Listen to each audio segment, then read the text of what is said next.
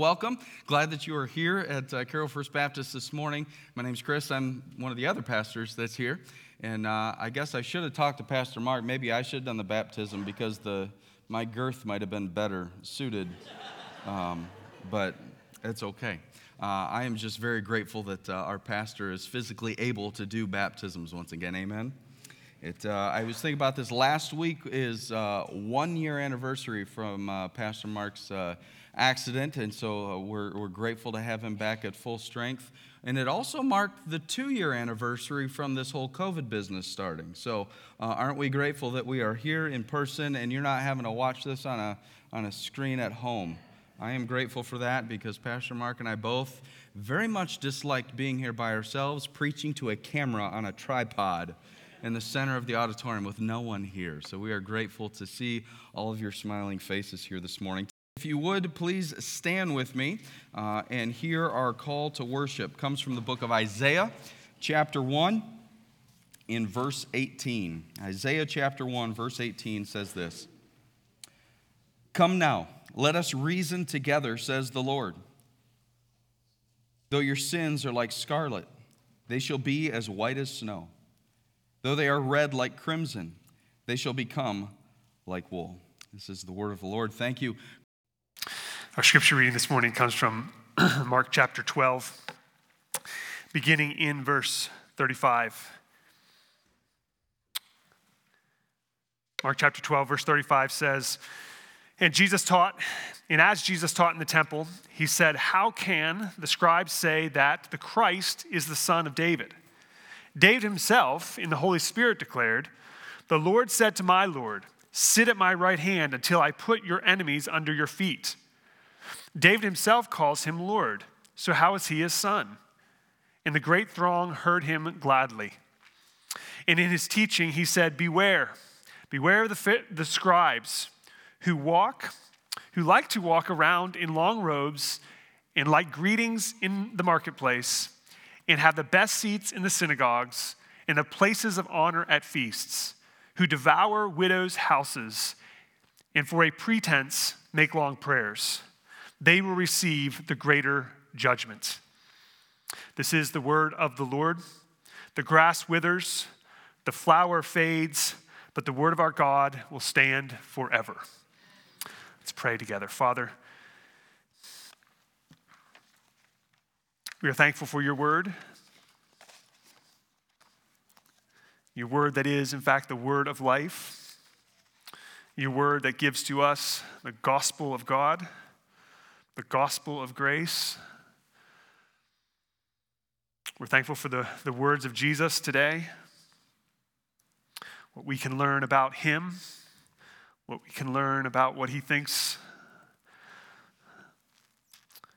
the applications that we can make today. We ask that they would honor you and help each one either come to know Jesus or follow Jesus today.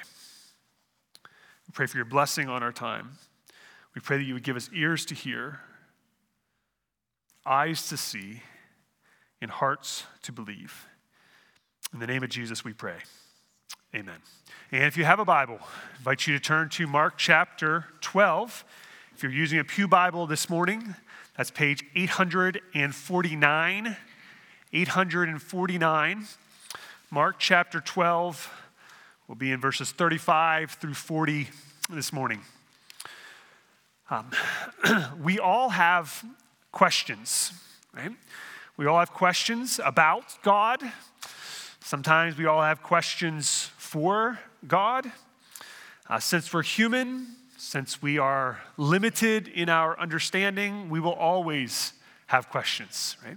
None of us are going to have it all figured out in this life. We will continue to have questions the rest of our life. Sometimes those questions are legitimate questions. Sometimes they are not legitimate questions. Sometimes our questions have answers that we can find. Sometimes the answers are only known to God. Sometimes questions are asked in order to understand. Other times, questions are asked to affirm what we already believe. Nevertheless, asking questions about Jesus may be one thing, but what is it when Jesus begins asking us questions? That's something different. Well, after 4 confrontations with religious leaders, the first over a political issue like taxes, the second a theological issue like the resurrection, and thirdly a religious issue, what is the greatest commandment, Jesus now here at near the end of chapter 12, initiates a final confrontation by asking a question to the questioners. In this case, it is the scribes.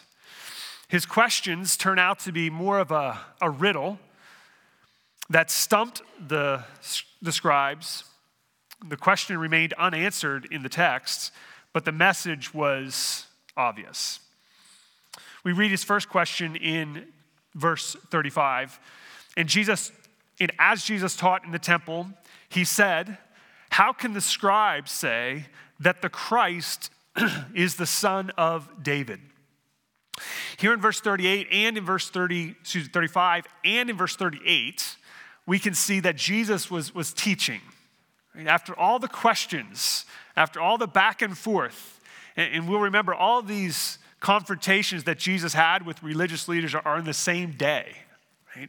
We've been splitting them up over weeks, but this is one after another. They're asking these questions. And here, when it's all said and done, Jesus then says, okay, now it's my turn.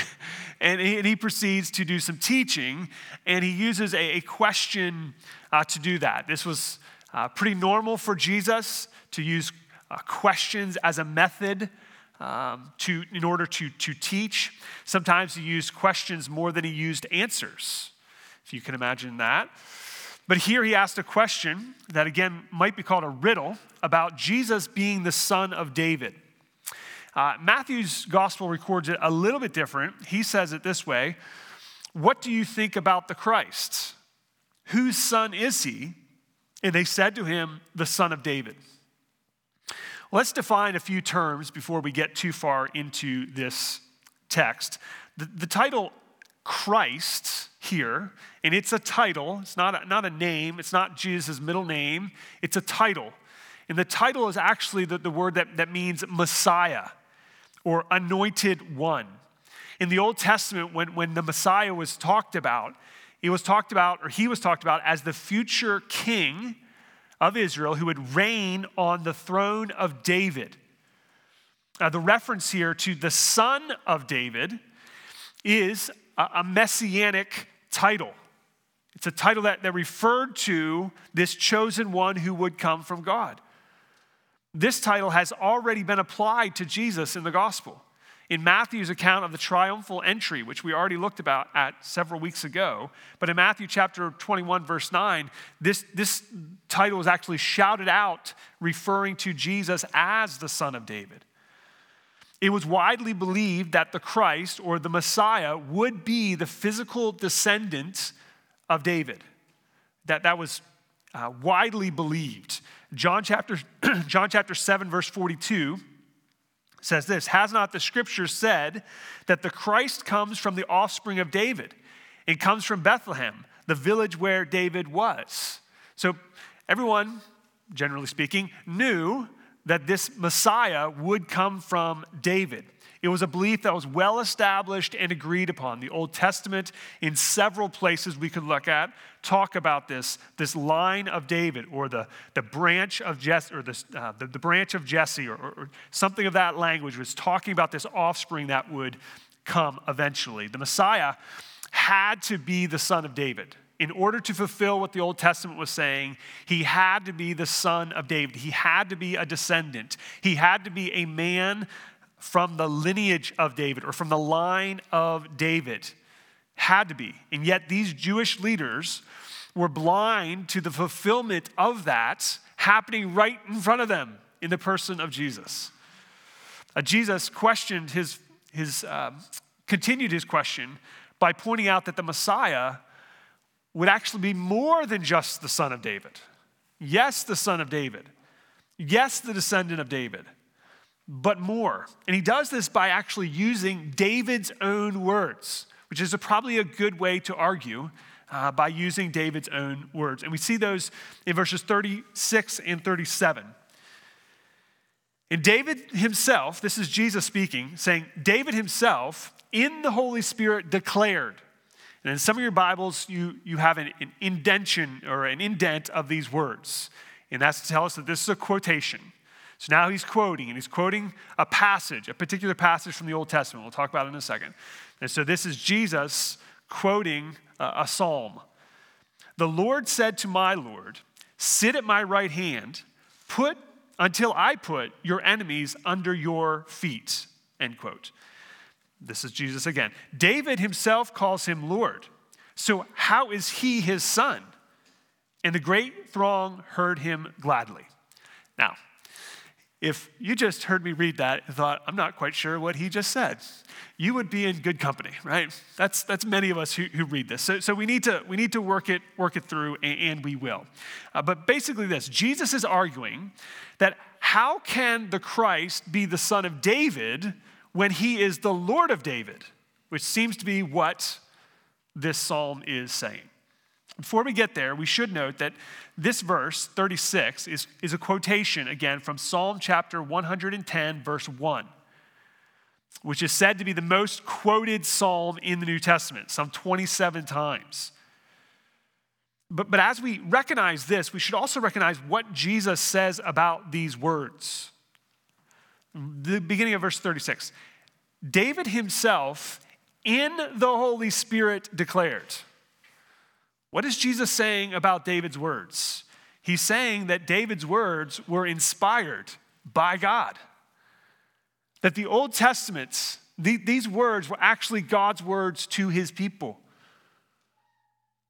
This is evidence for the inspiration of the Old Testament, that in the Holy Spirit or by the Holy Spirit, David said these things.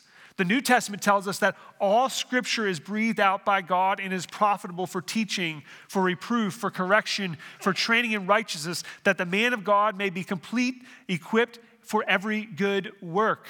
And some of us might be okay with the New Testament being inspired, but we don't like some of the Old Testament stuff that seems a little sketchy. Well, here Jesus is saying, actually, those words were from or by or in the Holy Spirit, declared by David in the Holy Spirit, which goes quite well with 2 Peter chapter 1, verse 21 that says, for no prophecy has ever been produced by the will of man, but men spoke from God as they were carried along by the Holy Spirit. That's how we got the Bible. That's how we got these words. That's how the psalm was written through David. Yes, carried along or borne along by the Spirit. So then, the Psalms, the Old Testament and the New, are indeed inspired. They are indeed God's words. Don't take it from me. Don't take it from me. Take it from Jesus. You want to believe somebody? Believe Jesus. Jesus is saying those words were, in fact, from God. They are authoritative then, if they're from God. They have a meaning that we should seek to understand. And Jesus helps us here. Because what Jesus is doing with Psalm chapter 110, verse 1, is he is interpreting the scripture for us. He's helping us understand what is Psalm 110, verse 1 even saying. Jesus takes this and he shows us what it means. He shows us, like he said in John chapter 5, verse 39, that the Old Testament or that the scriptures bear witness or they testify of him, meaning that the Bible is about Jesus, that the Old Testament is about Jesus. That though Jesus came as a baby, Jesus has always existed, and the Old Testament is speaking to him. Jesus used this psalm in the Old Testament to do a particular thing with these scribes. He's exposing the ignorance of the scribes. Who will remember that these scribes were supposedly the theological elite. They were supposed to know the Old Testament, be scholars in the Old Testament. And here Jesus is taking their material and showing it to them of how much they are missing. Psalm 110 is in fact a messianic psalm. It is a prophecy concerning the Messiah. Now again, to be fair, it's a little confusing. Let me just read what Jesus quoted. The Lord said to my Lord, sit at my right hand until I put your enemies under your feet. So first, let's see this. Who is actually firstly writing those words? Right? That's David. David is saying that the Lord said something. Right? So David is the writer. The first Lord, the Lord said to my Lord. The first Lord is talking about God. Now, in your Bible, you don't see the distinction, in most of your Bibles, you don't see the distinction between the two Lords. They look the same. Now, in some versions, they don't look the same. And the reason they look the same is because in the Greek, that's what the New Testament is translated from, it's the same word. It's the same word in that language. It's kurios, Lord, same word. But in the Old Testament, in the Hebrew, it's two different words.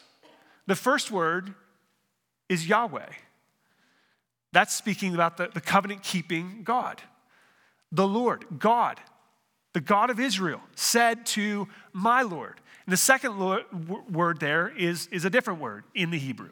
It's Adonai, which is referring to God as well. But here it is being applied to or referenced to the Messiah. It can mean master or it can mean God, but here it's talking about David's Lord or the Messiah. So here what we want to understand that the writer David is saying, he is saying that God has said to David's Lord, God has said to the Messiah, what? What did he say to the Messiah? Sit at my right hand until I put your enemies under your feet. Now, what does that sound like? Hebrews chapter 10, listen to these words. And when Christ had offered for all time a single sacrifice for sin, he sat down at the right hand of God, waiting from that time until his enemies should be made his footstool for his feet. So what is Jesus saying here? Jesus is saying that God said that David's Lord, the Messiah, who is Jesus, that I will what? You'll sit at my right hand until I put your enemies under your feet. God had spoken in the Old Testament in places such as Psalm chapter 110 to communicate that the Messiah was to be the son of David, yes, and the Lord of David. Even David recognized that, right? Even David, whose son the Messiah would be, also recognized that this son would be Lord. Kent Hughes writes, it would take a divine human being to fulfill the scriptural requirements for Messiah, end quote. And of course it did. It did take a divine human being in order to do that. And that's just what Jesus is. Acts chapter 2, verses 34 through 36 say this, David did not ascend into the heavens, but he himself said, the Lord said to my Lord, sit at my right hand until I make your enemies your footstool. Let all the house of Israel therefore know for certain that God has made him both Lord and Christ, this Jesus whom you crucified. Well, Jesus doesn't stop there. In verse 37, he continues. David calls him, that's Messiah, calls him Lord, or his son Lord. How is he his son? Right? So he's saying, if he's only his son and David calls him Lord, how can he be just the son? And the great throng heard him gladly. So if the Messiah is to be both David's son and David's Lord, how could he be just a man? He can't be just a man. Thus the need for Jesus. Jesus was implicitly saying that the Messiah, that he was the Messiah who was both son and Lord, both a descendant and a deity, both inferior as a man and superior as God, both human and divine. This is what Jesus is saying, and this is why Jesus had to come, because there is no one else who could fulfill this.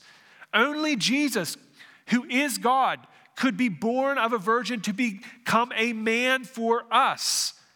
That is why Jesus put on flesh. And in one paraphrase it says, and moved into the neighborhood. He put on flesh and he dwelt among us. John chapter 1, verse 14. Jesus is the God-man. He is Messiah. He is Emmanuel, God with us. Romans chapter 1, verses 3 and 4 say concerning his son who was descended from David according to the flesh and was declared to be the Son of God in power according to the Spirit of holiness by his resurrection from the dead, Jesus Christ our Lord. Jesus is the God-man. Jesus is the Son of David and the Lord of David. And to this, the scribes were stumped and they were silenced. They had no response for what Jesus had just said. And here this crowd, this immense multitude was glad and delighted. Maybe to see the scribes stumped, I'm not sure. These religious leaders were confronted. They were confronted with something. See, they had a particular view of what the Messiah should be. It had a lot to do with their politics. It had a lot to do with the idea of a nationalistic king coming to conquer Rome and free the Jewish people. But here, Jesus is saying something different. It's coming into conflict with this political vision. You see, they knew the Old Testament. They knew this verse. They knew the Old Testament. They were scholars. That's not untrue. But they were ignorant of its full meaning. How do we know that? Because as the prophecies of the Old Testament are being fulfilled, right before their very eyes, they don't even see it. They were ignorant of the meaning of the Old Testament. The truth was the religious leaders were educated in the law, but their education was merely intellectual. It had no effect on their heart or their character or even their conduct. And so Jesus warns the crowd about these men. And we see that next in verses 38 through 40, where Jesus has an indictment on the scribes. And in his teaching, he said, beware of the scribes. Again, these are teachers of the Old Testament. And Jesus is telling the people to beware of them. It sounds kind of crazy that these are the people that they should beware about. And yet, as we read on, we understand why. These men were clearly not interested in the Lord. They were interested in their position and in the praise of men. And their pride was visible. And therefore, Jesus gives several reasons to beware. And we see the first in verse 38, that they craved attention. Beware of the Pharisees who like to walk around in long robes. Now you might think, what's wrong with a long robe? Maybe you like to wear a long robe. Like what's wrong with a long robe? Why single out the long robes, right? Well, what they wore actually was a long white linen robe hemmed with long white fringes. And they did this in order to stand out. They did this in order to get attention, to be seen. They craved attention. That's the first reason to beware. They wanted attention. That's what they were about. Secondly, they demanded that their status be acknowledged. Look at verse 38. And they liked greetings in the marketplace. Now this isn't like our greeters in the foyer. Okay, that's not what we're talking about. We're talking about people who were big on titles, and they wanted everybody to approach them and to say that they're a rabbi or that they're a master or that they're a father even. They wanted people to stand up in their presence as they walked through. They were big on status. Not only that, verse 39 says, and they like to have the best seats in the synagogue. They wanted to display their authority. Not only did they want for you to verbalize that they were who they were, but they wanted to demonstrate that they were who they were. And by the best seats in the synagogue means that they sat up front. Now, I know some of you think the best seats are in the back, but in this case, it was in the front. And it was in the front so they could look down on the common people. Not what I'm doing today, but that's what they would do, right? That's what they would do. The fourth is that they expected privileged places. The rest of verse 39 says, and they wanted places of honor at the feasts, which would have been near the host. That would have been the place of honor. They wanted or expected that they would sit in the place of honor. And then finally, the last two things are in verse 40. They exploited the widows. Read it with me again in verse 40. These scribes who devoured widows' houses. You see, because the scribes were not allowed to receive money for their work, they lived on subsidies. For instance, they acted, in essence, as estate planners for widows. And they would convince widows to donate their homes and donate their husband's inheritance to the temple. And then they would take the profits. This is what it means to devour widows' houses. They preyed on the weak and the vulnerable, even though clearly the Old Testament, again, which they were experts of, condemned this behavior. Even though, even in Jesus' words that Jesus had just said about the great command to love your neighbor as yourself, Leviticus 19, clearly this is not loving your neighbor as yourself if you're seeking to take advantage of other people. Verse 40 also says, for a pretense, they make long prayers, which means they pretended to be spiritual. Right? They wanted to be noticed for their spiritual prayers, the way they prayed in front of other people. They feigned piety or holiness, and they did it in order to get rich.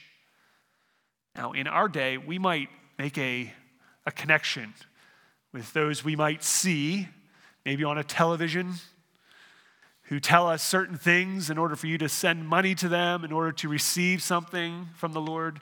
Maybe a blessing or a financial blessing or a healing. If you will only send your $20 a month to so-and-so, right? Or your $50 a month, or sow a seed, or claim a promise, or whatever. They are liars. Those are swindlers. They're charlatans. They're frauds. Don't send your money to them. Do not send your money to them. They make promises that they cannot keep. This is pretense. This is pretending to be spiritual in order to take from others. And Jesus is exposing the lack of holiness in the scribes here by pointing out all these things to beware of. Here they professed to be one thing, these experts in the law, these religious leaders, and yet they lived another way. That's called hypocrisy. They were not men of integrity. They were not men of character. Warren Wiersbe writes, character is not given, but developed by walking with God, which these scribes were not doing. Now, this may be easier than you might think to become like a scribe. You see, many of us sitting in a church like this, on a Sunday like this, have lots of Bible knowledge. You might even have a lot of religious activity in your life or in your past. But unless our conscience is captive to the Word of God, unless we are walking in the spirits, unless we're pursuing holiness, our knowledge will only puff up, right? It won't inform our conduct, but rather be a danger to our motivations. We will have ulterior motives and even selfishness. See, here's the reality. Did the scribes know a lot of things? Yeah, they knew a lot of things. Could they have done good things? Sure, they could have done good things. But God is far, far more concerned about the condition of our heart than he is the works of our hands. He is far more interested in the internal than the external, which we'll see next week in the next section. So we must ask ourselves, where is our heart? Right? Jesus is exposing these scribes as their heart is not in line with what God wants. How could we know that? Because we know where their treasure was. And that's exactly what Jesus says in Matthew chapter 6. Where your treasure is, that's where your heart is. And here Jesus lays this right out for the scribes. What do you desire? What do you long for? Where's your treasure? It's in position, in power, in prosperity. Well, that's where your heart is then. That's where the scribe's heart was. And so we ask ourselves, where is our treasure? And we begin to find out where our heart is. Well, Jesus closes this teaching with a warning of coming condemnation at the end of verse 40. He says, they will receive the greater condemnation or the greater judgments. Judgment is coming on those who use spiritual authority to harm others for their own benefits. Right? We can know that Jesus is the just judge who will one day right all wrongs. And there's a lot wrong in the world, isn't there? There's a lot of injustice. The world is indeed broken. But Romans chapter 12, verse 19 tells us, vengeance is mine, says the Lord, I will repay. J.C. Ryle, writing more than 100 years ago in the 1800s, says, the day of judgment will soon be here. So if he said that in the 1800s, I guess we're closer yet, aren't we? The day of judgment will soon be here. The joy of the hypocrite is but for a moment, Job 20, verse 5. His end will be shame and everlasting contempt, end quote. It's not just judgment that's coming, though. What does Jesus say? He says the greater condemnation. Did you see that? The coming condemnation for these religious hypocrites and the like will be the greater condemnation. Why does he say greater? Why doesn't he just say condemnation? That's bad enough, isn't it? Judgment is bad enough. Why does he say greater? Well, whereas it is true that all sin is equally sin, yes and amen, it is also true that not all sin is equal in punishment. You may not agree with me. Let me show you an example. In Matthew chapter 11, Jesus denounces several cities that had not repented, who had rejected him and his ministry.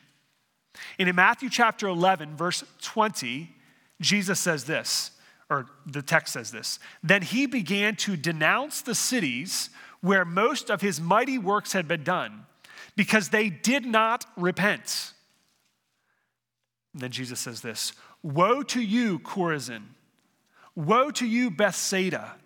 For if the mighty works done in you had been done in Tyre and Sidon, they would have repented long ago in sackcloth and ashes. But I tell you, it will be more bearable on the day of judgment for Tyre and Sidon than for you. And you, Capernaum, will you be exalted to heaven? You will be brought down to Hades. For if the mighty works done in you had been done in Sodom, it would have remained until this day. But I tell you that it will be more tolerable on the day of judgment for the land of Sodom than for you. Tyre and Sidon were known to be places where Baal, the pagan god of Baal, was worshipped. These were not good places. Many of us know about Sodom. Sodom and Gomorrah, two different cities, but both known for their unrighteousness, both known for their rejection of God's design for sexuality, and they engaged then in what is deemed unnatural. In both cases, condemnation was pronounced against both of them. We know well the condemnation against Sodom and Gomorrah.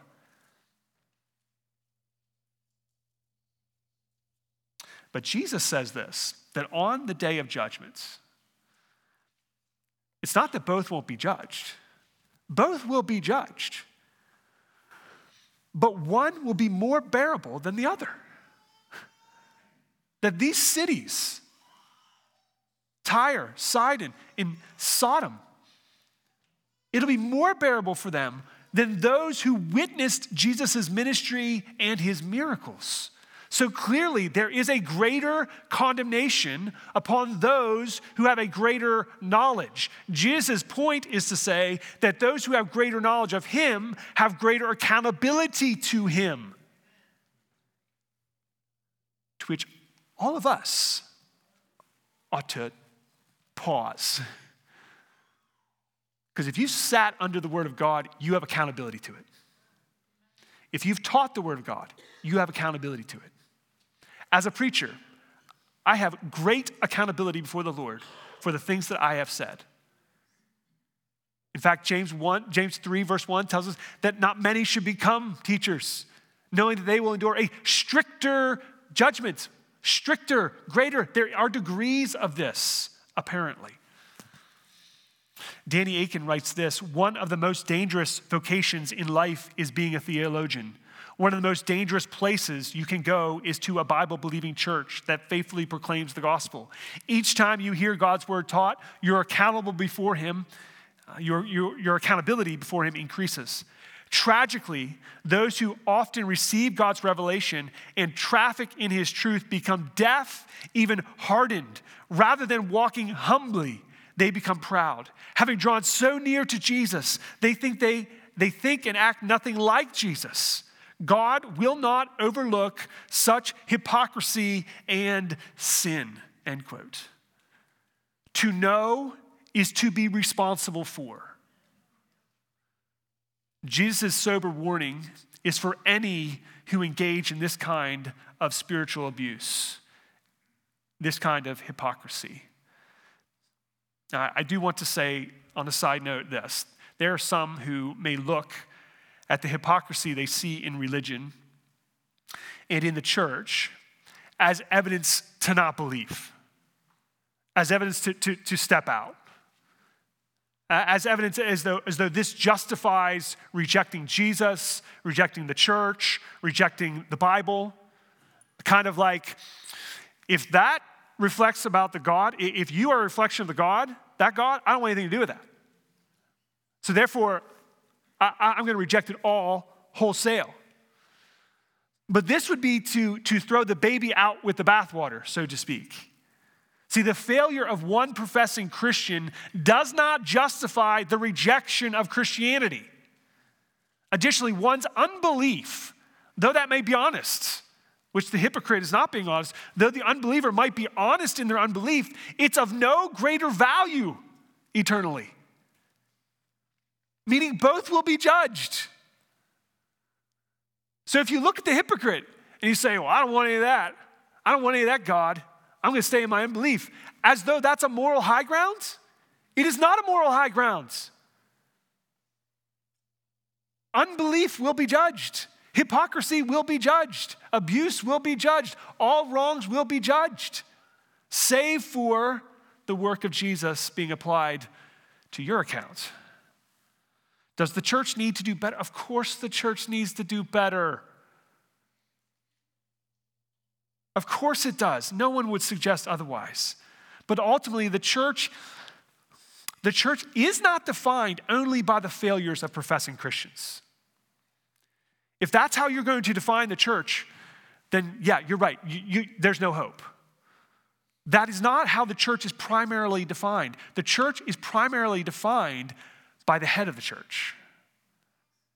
The head of the church, who is Jesus, who is the perfect, righteous one, who is the one who did for us what no one else could do, the one who will never disappoint, the one who is the same yesterday, today, and forever. He is the reason to believe. He is the reason to persist. He is the reason to not give up just when you see hypocrisy or unbelief or failure in the church of Jesus Christ.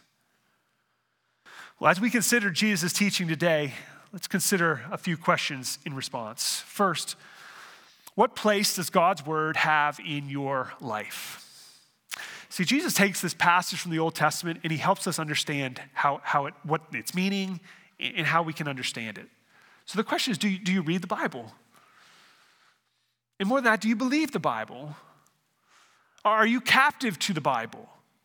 One writer says, asks the question, has the Bible been made captive to culture? That's an interesting point, isn't it? Has the culture taken the Bible? Now we can't believe certain things in the Bible because the culture tells us that it's wrong. Or are we captive to the Bible? Jesus demonstrates how the Bible, or how the scriptures are to inform and direct our vision of God, our actions in life, and our view of Jesus. Secondly, why do you serve God and others? Last week we talked about loving God and loving your neighbor. But why would you even do that? Right? Here we see scribes who are doing it with wrong motivations. They're seeking to gain something for themselves. Some might do it in order to gain a standing with God. Again, another wrong motive. Serving others in order to get served is not what Jesus had said in Mark chapter 10, verse 45, when he says this of himself, for even the Son of Man came not to be served, but to serve and give his life a ransom for many. Why do you serve God and others? And thirdly, what do you think about Christ? Right? That's the question. Whose son is this? Who is this Christ? The scribes missed the boat. They didn't see it. But we ask you, what would you say? What would you say about this Christ? This is no small question. We actually need to get this one right. It not only affects our life now, but our life to come. We've already talked much about who this Christ is, but let me tell you, he's the Messiah. He's the long-awaited anointed one. He's the one chosen by God, the Son of God, sent to save. He's the virgin-born, perfectly obedient, righteous one who gave his life as an atonement for our sins, meaning he filled the bill. God's demand was righteousness, and Jesus was the only one who met it. He paid the debt for whosoever would repent and believe. Romans tells us that he was delivered up for our trespasses and was raised for our justification, our salvation. He ascended to the Father, where he lives to make intercession for his people, Hebrews chapter 7, verse 25. And is one day coming again to receive us to himself, that where he is, there will we be also, John 14. He is, in fact, the way, the truth, and the life, and no one comes to the Father except through him. This is the Christ. This is the Messiah. This is the Son of David and the Lord of David. This is Jesus Christ. And so we ask, what will you do with this Jesus? What do you do with him? He's either right or he's not. Those are our options, right? He either is who he says he is or he's not. There's no middle ground here. Or in the words of C.S. Lewis, he's either a liar, a lunatic, or he is Lord. And the question before us this morning is, will we take him at his very word? His very word is that he is the Lord. His very word is that he is the Messiah.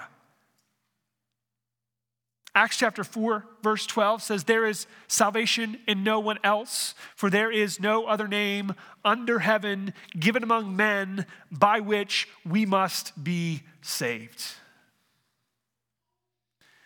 What place does God's word have in your life? Why do you serve God and others? And what do you think about this Christ? Questions that demand an answer. Answers which will affect the way we live. Answer wisely, and may God give us grace. Let's pray. Father, we do pray this morning that your word would open our eyes to see you for who you are. And as Jesus so helpfully takes the scriptures and lays them to bear upon the scribes, we recognize that he's laying that to bear on us too. And some of us have made excuses for our unbelief. Some of us have questioned if Jesus is actually a man or if he's actually God. Some of us question the sincerity of the scriptures or the reliability of the scriptures. Yet here Jesus points to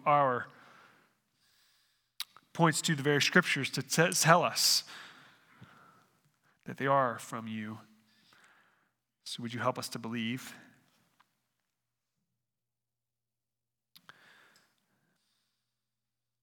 Would you help us to serve this week with the proper motivation, not in order to get something from someone else, not in order to get something from you, but because of what we've already received from you. We love because we have been loved. For those here this morning who are making decisions about who Jesus is, we pray that you would give them faith in him, that you would extend your grace to them, that they might believe, that they might repent of their sin and believe on Jesus, this one who so loved the world, this one who gave himself in a demonstration of your love for us, the one through whom we are saved. We pray they would come to him today in repentance and faith, and we pray this all in Jesus' name. Amen.